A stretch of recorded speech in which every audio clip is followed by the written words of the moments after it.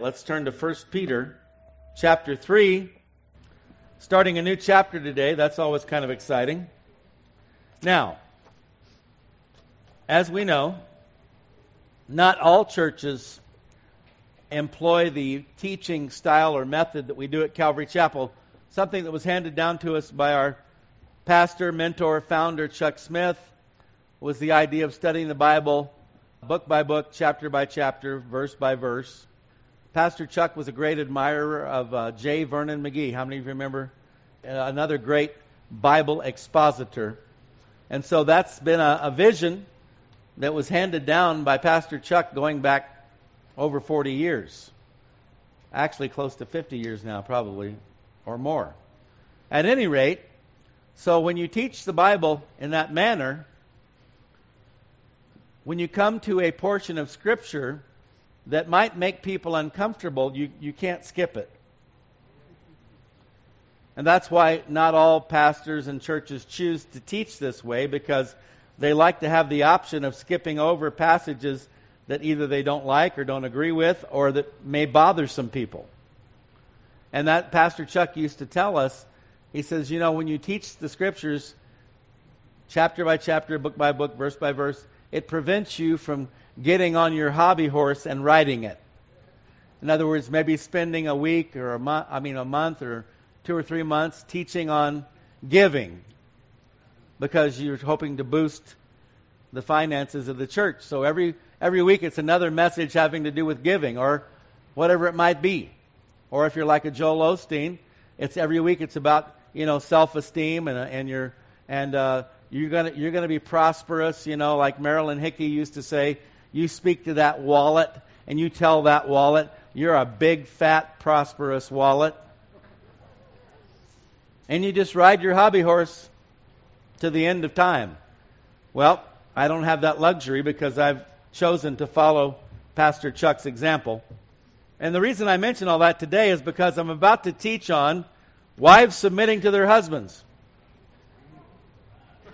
The message every pastor dreads.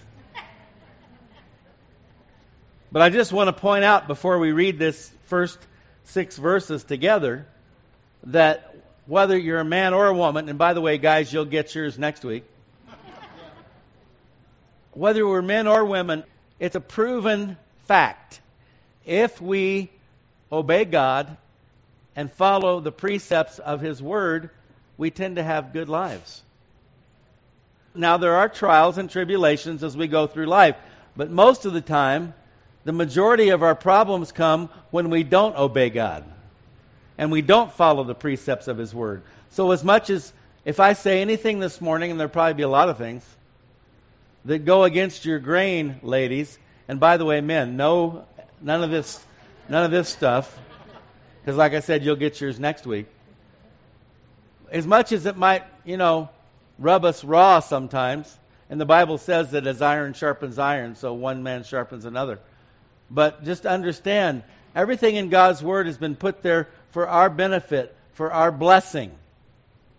That's a sad thing that people in the world who don't know God, and even some people in the church tend to think that God just wants to hold us down and suppress us and browbeat us. It's just the opposite.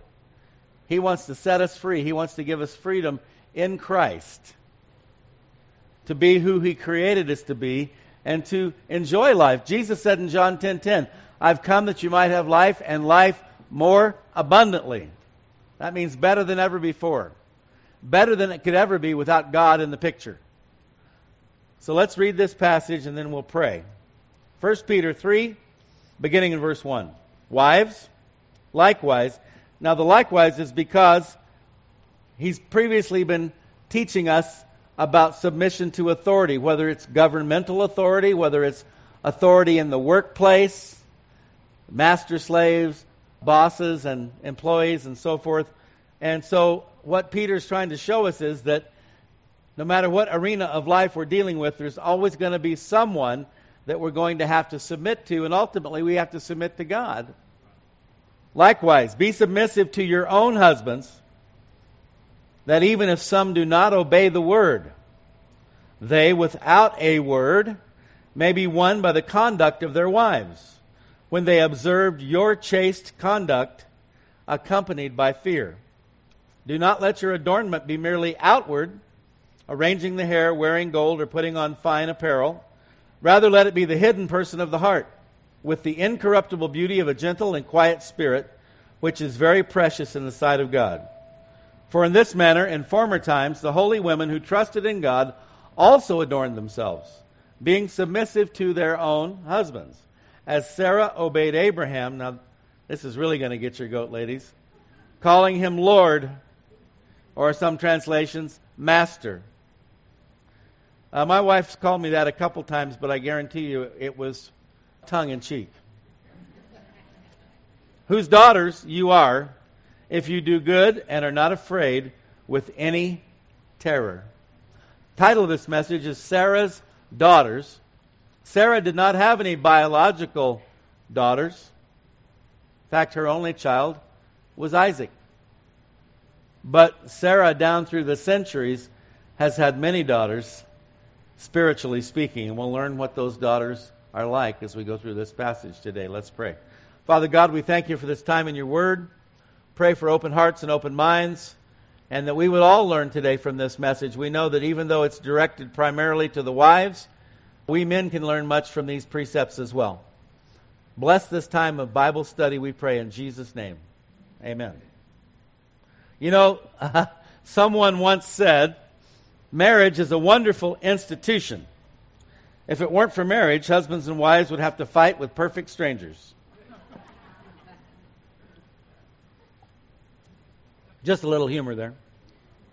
All right. Likewise, or in the same way, as we discussed, we've previously learned about submission concerning citizens to their governmental authorities, slaves to masters, employee, employer. And it's not about, this is where people get tripped up, I think, so many times. And we're certainly seeing a lot of turmoil in our nation right now with regard to these things. It's not about superiority versus inferiority. It's about respect and submission to God-ordained authority in every arena of life, including marriage. And again, we've given this distinction many times, but this idea of submitting to authority, we draw the line where no matter who it is, if they're trying to force us to do something that would cause us to disobey God and His Word, something unbiblical, immoral, illegal, then you need to resist, knowing this, that there may be consequences. Depending upon the circumstance or the situation, it could cost you a job. It could cost you a marriage. Not saying that you should go out of your way to break up your marriage. But in 1 Corinthians 7, Paul talks about the believer who's married to the non-believer, and if the non-believer does not want to stay in the relationship, then you're to just peacefully let them depart. There may be times when you draw that line and you do take that stand. For example, I know I've met a number of people through the years, believers, who don't go to church because their unbelieving spouse does not want them to. I don't believe that is an area where you need to submit. Your first responsibility is to God. Maybe you don't want to go to church. Actually, did you know that the Scriptures do command you to gather with the saints? It's not optional. Although you don't have to go to church to be saved, if you want to be totally obedient to God, you should be engaging in some kind of corporate worship, fellowship, Bible study. That's biblical. In the book of Hebrews, again, it talks about not forsaking the gathering together of the saints, as some are in the habit of doing. So even in Paul's day, there were those who were not really doing that, but Paul says you shouldn't do that. You need to gather with the saints. And he said, all the more as you see the day approaching. The day he was referring to is the day of the Lord, end times, rapture of the church, tribulation. Paul said, the closer we get to the end, the more important it will be for us to be part of a local body of believers. So that's just one example. You're not being disrespectful to your spouse by saying, no, I'm sorry, I am going to go to church. You're being respectful to God. But there are a lot of other areas where they may not be asking you to be disobedient to God. They might not be asking you to be immoral or do something illegal. And in those areas, God expects us to be submissive to those in authority over us. And by the way, I want to remind you once again, sometimes you would think from the way people who are in tumultuous or troubled marriages act that they were forced at gunpoint to do it. Anybody here that was forced at gunpoint to get married? Maybe back in the day, the shotgun wedding, you know. Marriage is a choice, ladies and gentlemen, is it not? But see, now we live in a day and age where people want to deny that anything happening in their lives is a result of their own choices. They're just victims. Our society is engulfed in a victim mentality where everything is somebody else's fault. And you know what? When you're living like that, your life's never going to get any better. Until you begin to take responsibility for your own decisions and your own choices. And by the way, I highly recommend you involve God in the process. Get a little godly wisdom and guidance in the picture.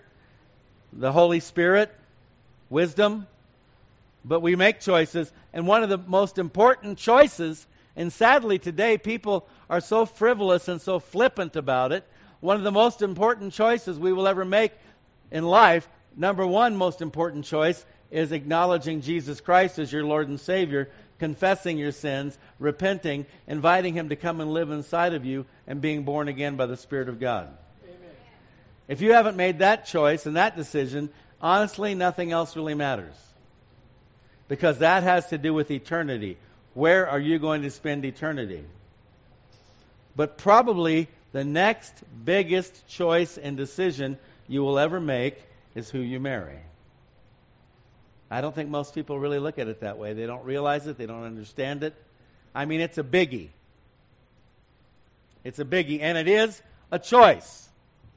And I'm just trying to make that point. If you don't like the concept of submission, and there is that place in the marriage for mutual submission, we'll get into that later on.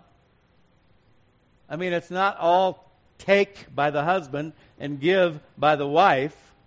There is supposed to be give and take and cooperation and compromise. So we're talking about here is, again, not superiority or inferiority. It's God's design.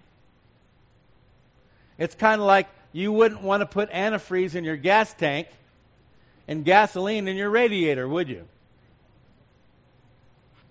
God has a design for our lives, for marriage, for family, for society. And when we follow God's plan and God's design, things tend to work a lot better. But if you don't like the concept of submission, and here I would have to say, first and foremost to the ladies, because we are talking about that this morning. Again, the good news, ladies, you don't have to get married. I'm serious. If you don't want to follow God's word and do what God says you're supposed to do, God never promised you a rose garden. He never told you you're going to get to tiptoe through the tulips. He never said it would be easy. But if you don't like that idea, again, you're going to have to submit to somebody. You know, Bob Dylan, you're going to have to serve somebody. Maybe the devil or it may be the Lord. So you're going to have to serve somebody. But if you work, if you're not married, you're probably going to have to work full time, although most married women work today as well. You're going to have to submit to your boss. And if you become the boss, you're going to still have to submit to the CEO or somebody. But if you don't like the idea of being in a marriage relationship with a man and having to submit to him, then you have a choice. You don't have to get married. But it seems like most people want to get married, don't they? In fact, they want to get married so bad, they don't stop to think about the things we're talking about this morning. And when you do something out of desperation or compulsion, it doesn't usually work out very well. There's an old Greek proverb, marry in haste and repent at leisure. Another example would be if you don't don't join the military if you don't like submitting to authority. We know there's people who join the military. They have a hard time submitting to authority. Sometimes they're removed from the military. Sometimes they're disciplined. But if you don't like submitting to authority, you definitely shouldn't join the military. See, folks, the thing is, we can't really escape this issue of submission because it's relevant to every aspect of our lives. How many of you have heard of that classic book, Heidi? The lady that wrote the book is named Johanna Spyri. And one of the lines in the book, Heidi, "Oh, I wish that God had not given me what I prayed for. It was not so good as I thought." So that's why it's a good idea to really ask God to guide and direct you in your prayers and to be like Jesus and say, "Father, nevertheless, not my will, but thy will be done." Now, again, there are some branches of Christianity, some particular doctrinal positions that tell you if you pray that kind of a prayer, you're lacking in faith. You shouldn't pray, "God, if it be your will." You just need to tell God how the cow's going to eat the cabbage. I think that's arrogant and presumptuous, personally. And I don't like the idea of demanding anything from God because just like Heidi, boy, I wish I wouldn't have gotten what I prayed for. Yeah, I think you can probably,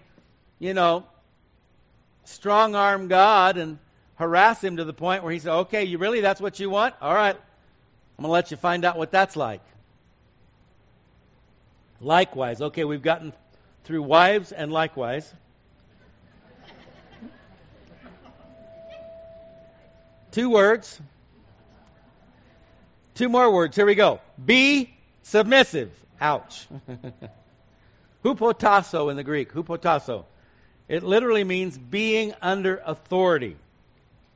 So, in other words, ladies, when you say "I do" before God and man, before the man that you're marrying, you are agreeing voluntarily to come under his authority.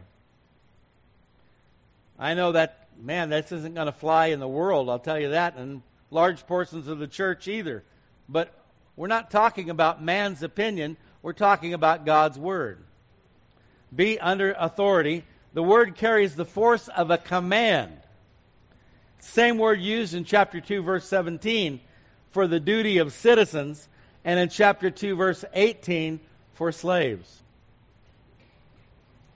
And I do want to point out, you've probably already noticed this, the command is for wives to submit to their own husbands, not somebody else's husband.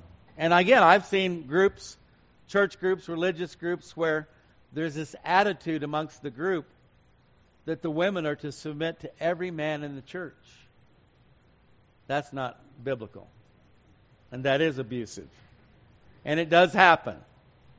But as you know, we can't throw the proverbial baby out with the proverbial bathwater, right? Ephesians 5:22, wives, submit to your own husbands as to the Lord. And that's a big key phrase here. And we'll talk more about that in a moment. Colossians 3:18, wives, submit to your own husbands as is fitting in the Lord.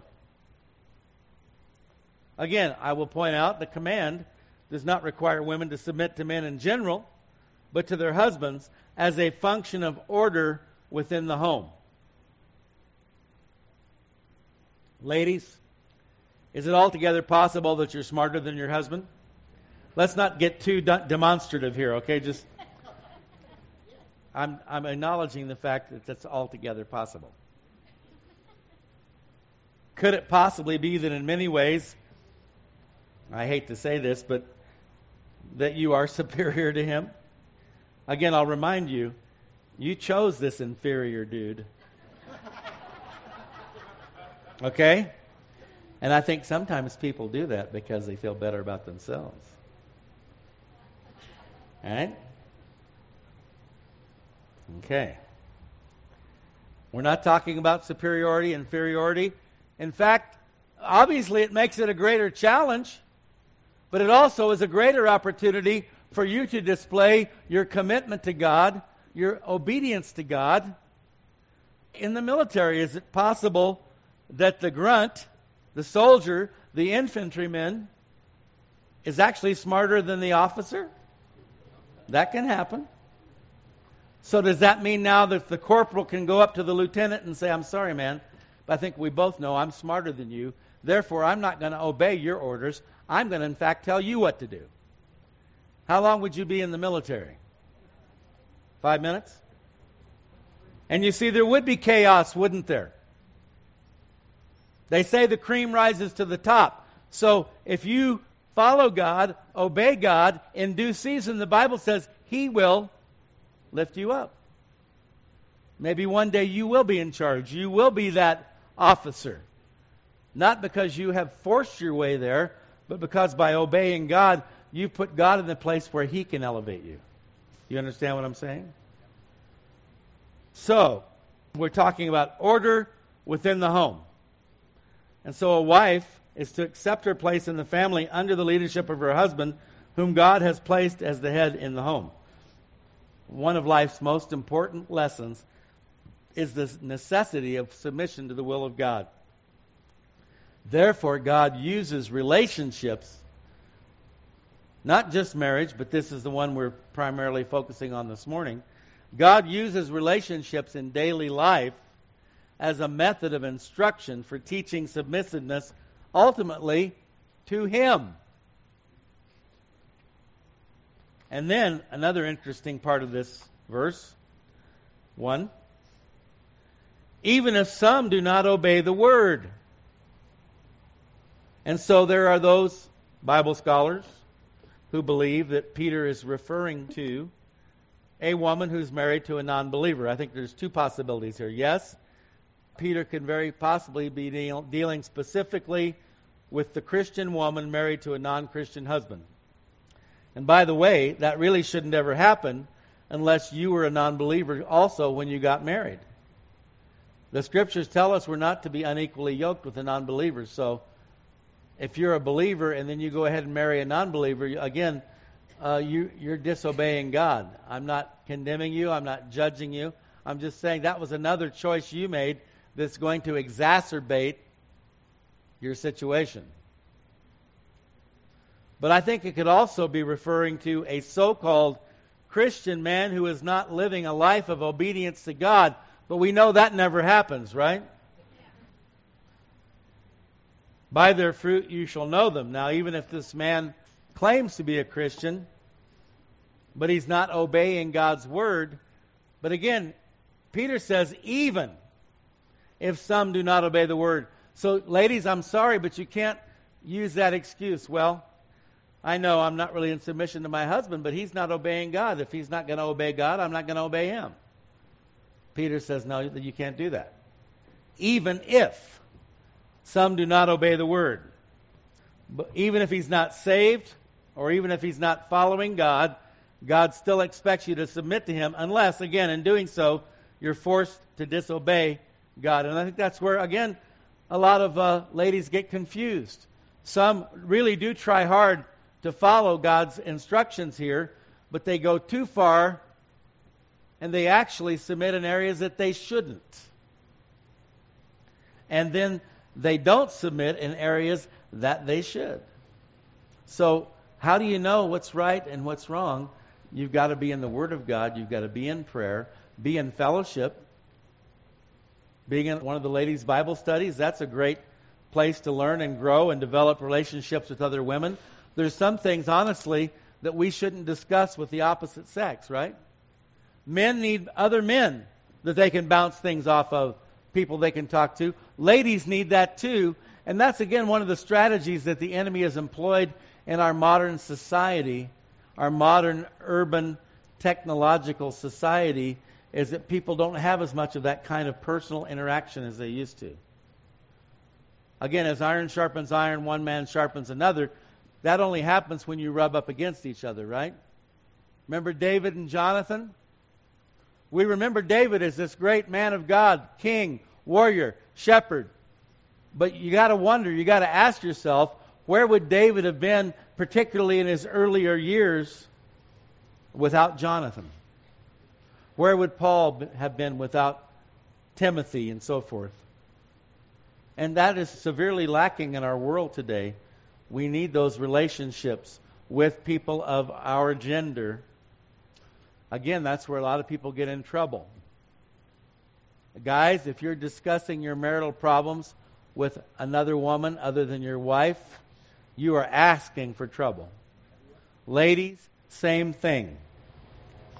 We couldn't even begin to count the number of affairs, adultery, divorces that happen as a result of men talking about their marital problems with women and women talking about their marital problems with men.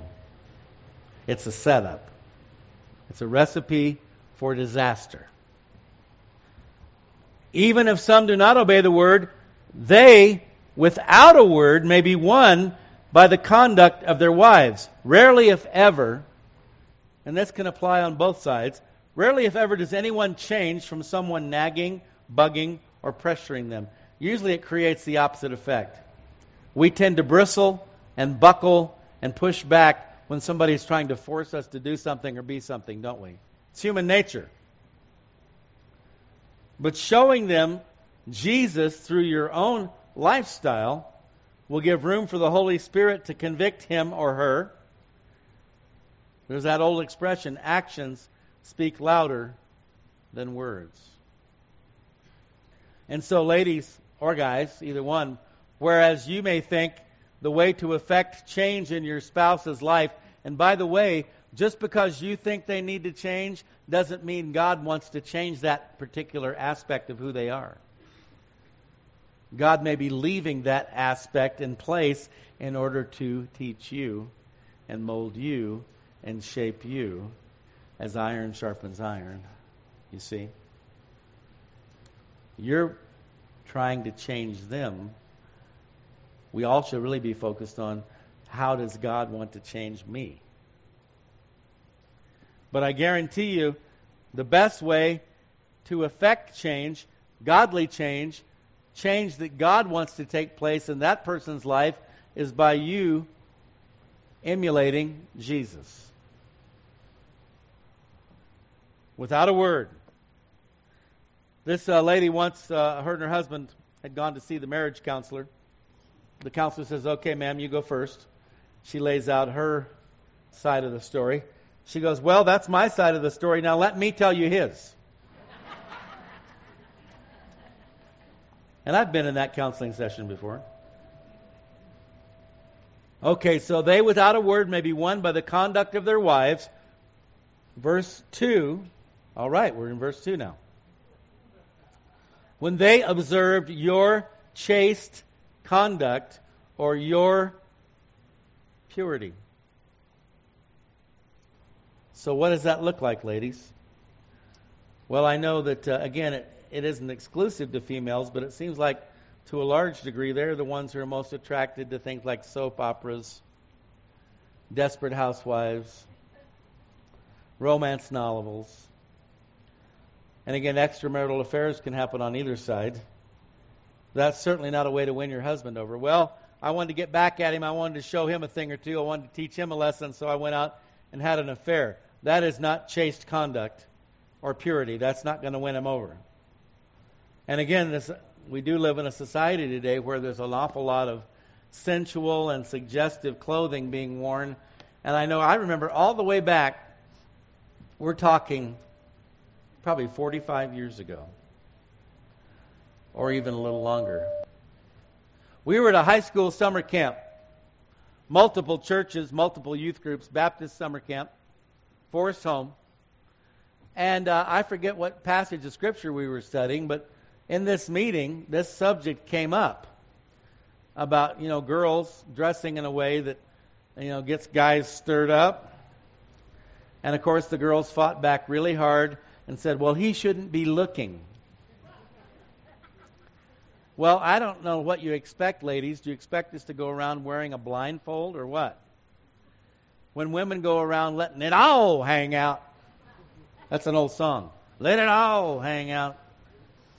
And then you tell us guys don't look? I think that's a little bit lopsided, unfair, hypocritical. And so again, if your husband, it's like that old Kenny Rogers song, "Oh, Ruby, don't take your love to town." He's sitting there, he's a paraplegic. She's getting all gussied up and getting ready to go hit, the hot spots, the night spots. And he knows it's not for him. And he's begging her, don't do that. Don't get all gussied up and then go off to town to look for, somebody to hook up with. And boy, I've seen that so many times in a marriage. Things aren't going that great. And all of a sudden, overnight, the wife, man, she is dressed to the hilt. She used to go around in her, sweatpants and fuzzy slippers and, curlers in her hair.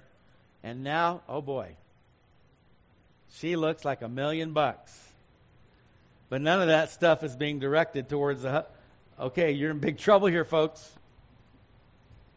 You're in big trouble.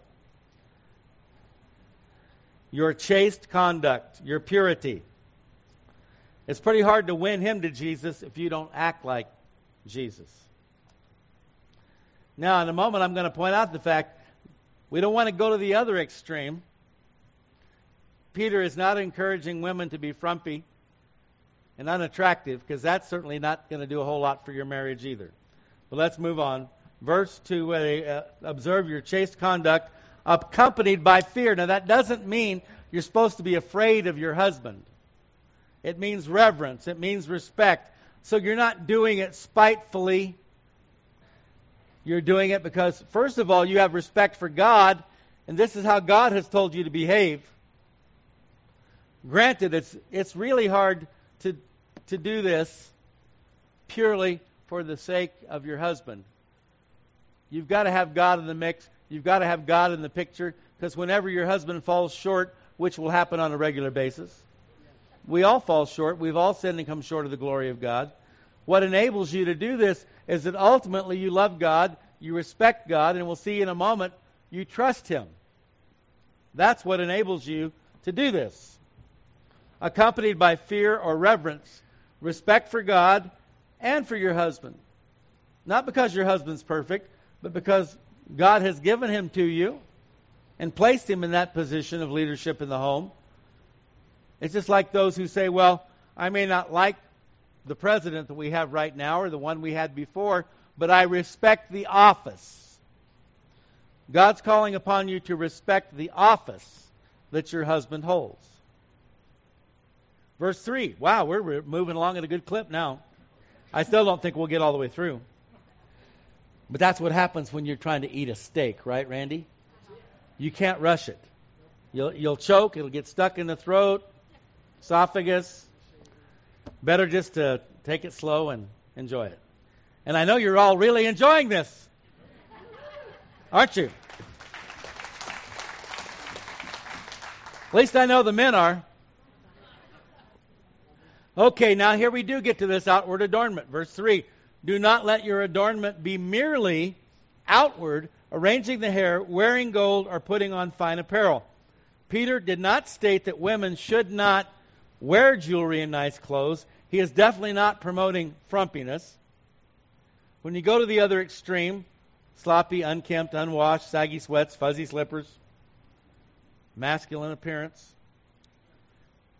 which again, the enemy is trying to sow that into our society today and weave that into our society with this transgender thing. And men looking like women and looking like men. This is all part of the devil's plot and plan to bring down the human race. God made us different for a reason, for many reasons. That can, in my opinion, can be just as sinful as what Peter's describing here. And it goes for men as well. The New American Standard Bible says it like this: let not your adornment be merely external. Merely external, not only. So his point is that Christian wives should not think of outer attire and appearance, hair, makeup, etc., as the ultimate source of genuine beauty. This is the world's viewpoint, isn't it? And the world's approach. And the world, this world we live in, is filled with outwardly gorgeous women who are actually vile and ugly inside. And it doesn't take long before that ugliness begins to ooze out to the surface. I believe what Peter's trying to tell you. You should take at least as much time, and actually more, to develop your inner beauty as your outward. I mean, some of these guys that buy and sell cars or houses and, flip things to make money, they'll take something that looks bad on the outside, paint it, make it look nice. The car could be a piece of junk, but it's got a brand new, beautiful paint job, and you go, oh, man, this is gorgeous. I want this car. 5 miles down the road, the engine falls out. That's what it's like when we base our entire decision, our entire choice on someone's outward appearance. We even see this happen with elections and politics. People voting for the person that they think is more attractive physically. Personally, I never got turned on by Bill Clinton. And I don't know why women did, but they sure did, and some of them still seem to be that way. He's falling apart big time. Okay, verse 4. Woo! Rather, let it be the hidden person of the heart with the incorruptible beauty of a gentle and quiet spirit, which is very precious in the sight of God. Rather, as opposed to having a primary focus or an overemphasis on outward beauty. Again, Peter's not telling women to not pay any attention at all to their physical appearance, but he's saying the priority should be the inward beauty. Let it be the hidden person of the heart. The real you is not what people see outwardly, but what God sees inwardly. 1 Samuel 16:7, and God is speaking to Samuel regarding Saul, who turned out to be a big bust, as we know, as a king. Do not look at his appearance or at the height of his stature. One of the things that caused the people to choose Saul, he was taller than everybody else. The Jewish people, particularly in ancient times, were pretty short. And when a tall guy showed up, they were really impressed. I've had people over the years who've heard me on the radio. We used to be on the radio many years ago in early days of the church, and they would come to the church and they go, oh,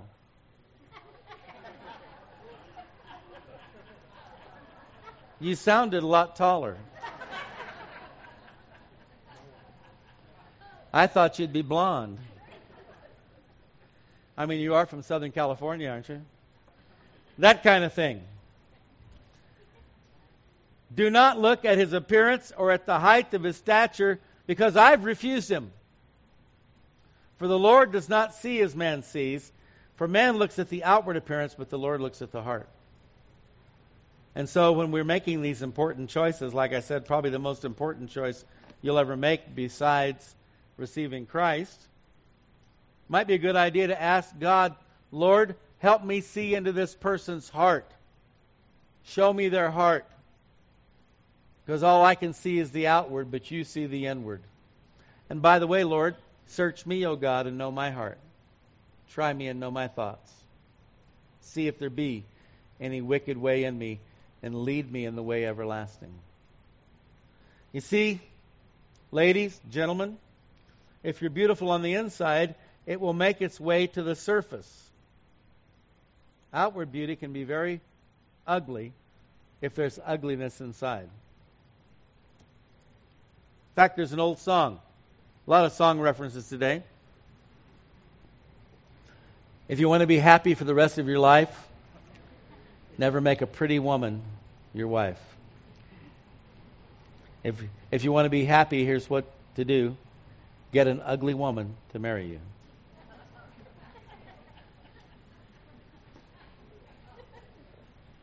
Just saying.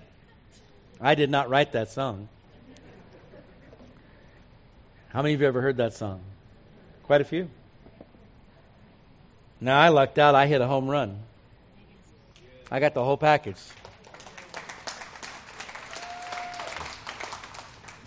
Yeah, sometimes I make jokes, and I don't mean it that way, but I guess a lot of people take it that I'm kind of, slamming my wife or whatever, but actually, when I make those comments, it's me that I'm pointing the finger at. Because she is definitely my better half. We know that expression, right? So I just want to make that point today. Okay. Let it be the hidden person of the heart. And he speaks here of incorruptible, unfading beauty. With the incorruptible beauty of a gentle and quiet spirit. Incorruptible or unfading. That's another word that's used in some translations.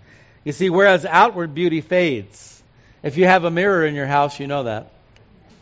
Not just girls, guys, we all fade with time.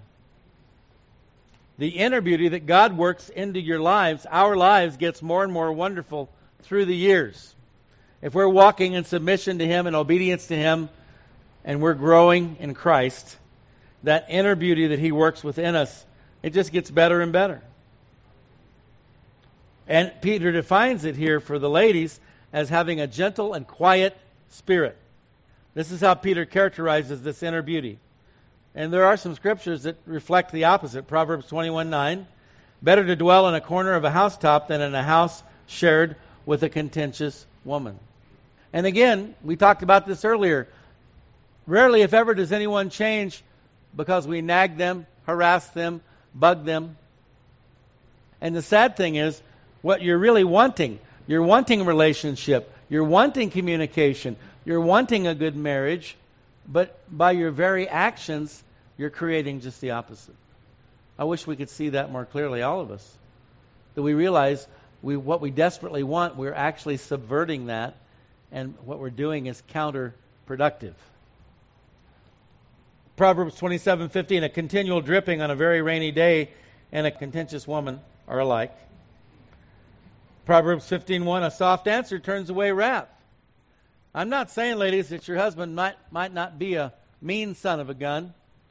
I hope and pray that he's not, but he might be. But a soft answer turns away wrath, but a harsh word stirs up anger.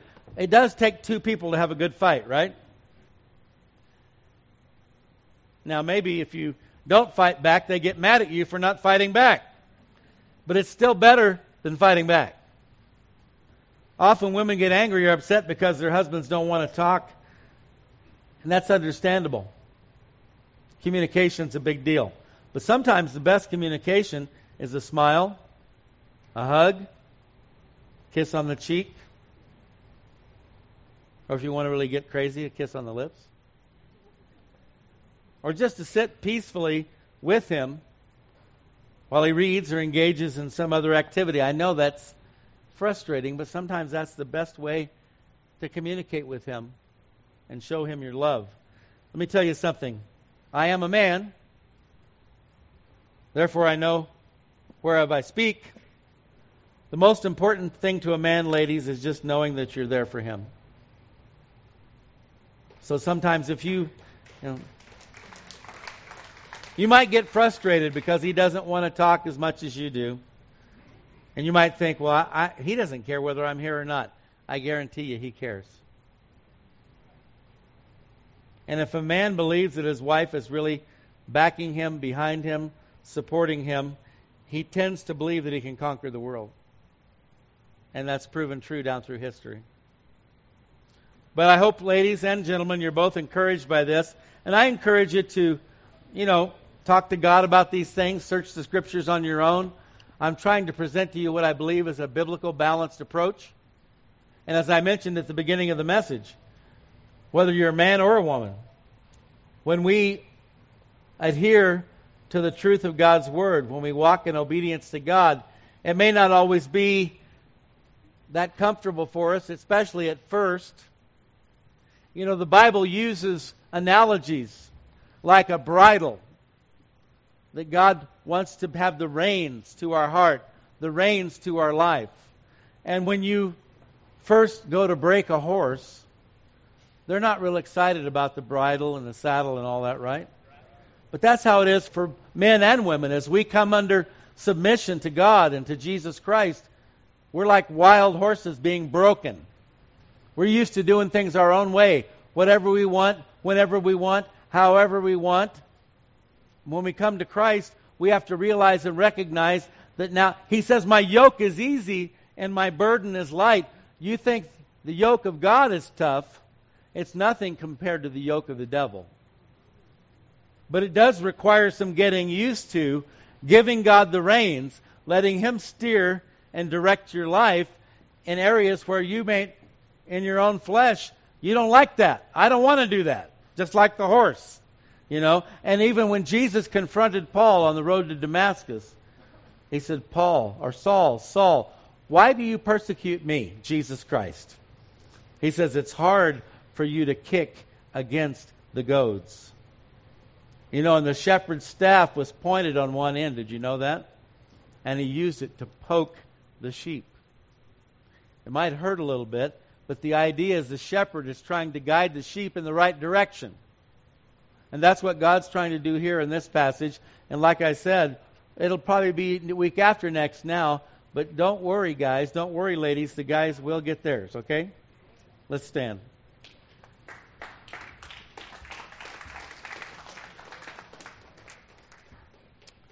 Father God, we do thank You for Your word and the wisdom and guidance that You give us.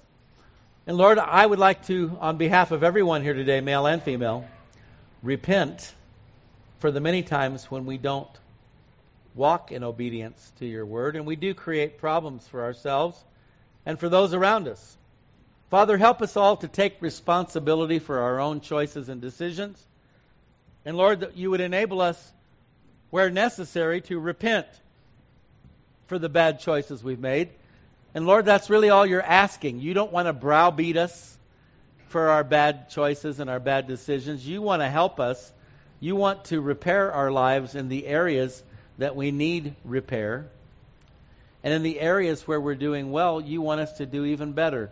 You've come, Lord Jesus, that we might have life, and life more abundantly. So, Father, I pray that no one here would be discouraged, because it's a little bit difficult sometimes when we begin to look at some of our life choices and decisions and we realize we've really messed up. The good news, Lord, You have promised in Your word You would restore the years the cankerworm have eaten. God, You are a God of new beginnings, fresh starts, and second chances. And so I pray for anyone here today who may be in the midst of a troubled relationship, a troubled marriage, that today they would turn to You. They would turn over a new leaf, as it were, and decide that they're going to include You going forward from this point forward, and allow You to come in as the great physician and do a healing work in their lives and their marriage, other relationships, and that they're going to commit to You today, God, to start trying to make better choices, better decisions, and to include You in those choices and decisions, and seek the wisdom and guidance and direction of Your Holy Spirit.